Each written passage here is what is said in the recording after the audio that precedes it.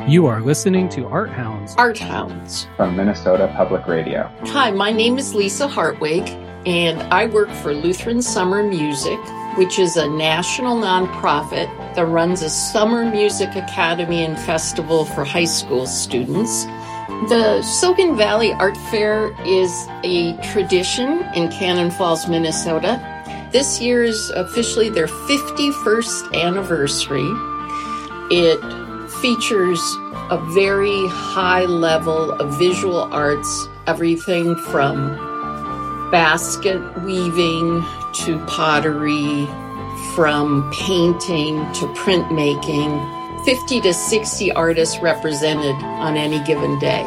So it is this Saturday and Sunday. You really come and park in Cannon Falls and you walk. And there's the river there. I think it's such a nice community and it's such lovely work that you can't beat it. My name is Preston Drum. I live in Burnsville, Minnesota, and I am an educator and artist. At the Rochester Art Center, there's two really cool solo shows by two MCAD graduates, Yvonne Yanez and Roshan Ganu. Roshan Ganu's show, Jatra of Feeling at the Beginning of Time, is one large artwork in a space that is made up of various mirrors and projections that portray a carnivalesque experience with lots of different sounds of vendors shouting into the air. It's kind of like you're being teleported to India, but also India in different times.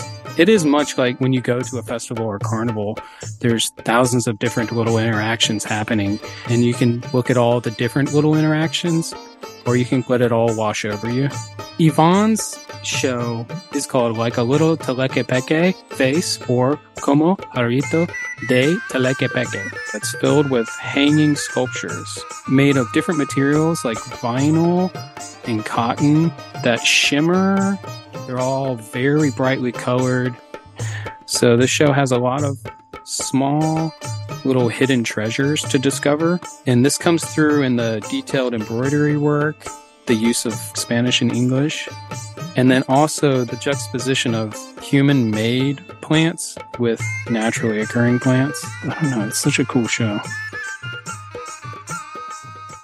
I'm Alexander Japori. I'm an assistant professor at the University of Minnesota, where I study and teach culture and literature of the Middle East and South Asia.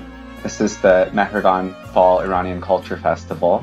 So there will be live music, dance, art, food. It's very open to people of any background. There will be a number, I think, of musical performances, but the star would be Marjan Farsad. She's a singer-songwriter with a great voice. I've loved her music for years, so I'm excited about that. She sings in Persian, but it's kind of dreamy indie pop.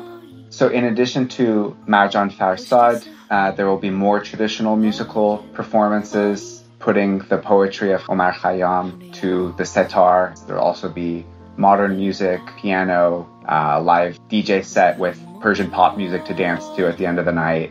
The Mehragan Fall Iranian Culture Festival will be on Saturday from 11 a.m. to 9:30 p.m. at the 526 Music Cafe in St. Paul.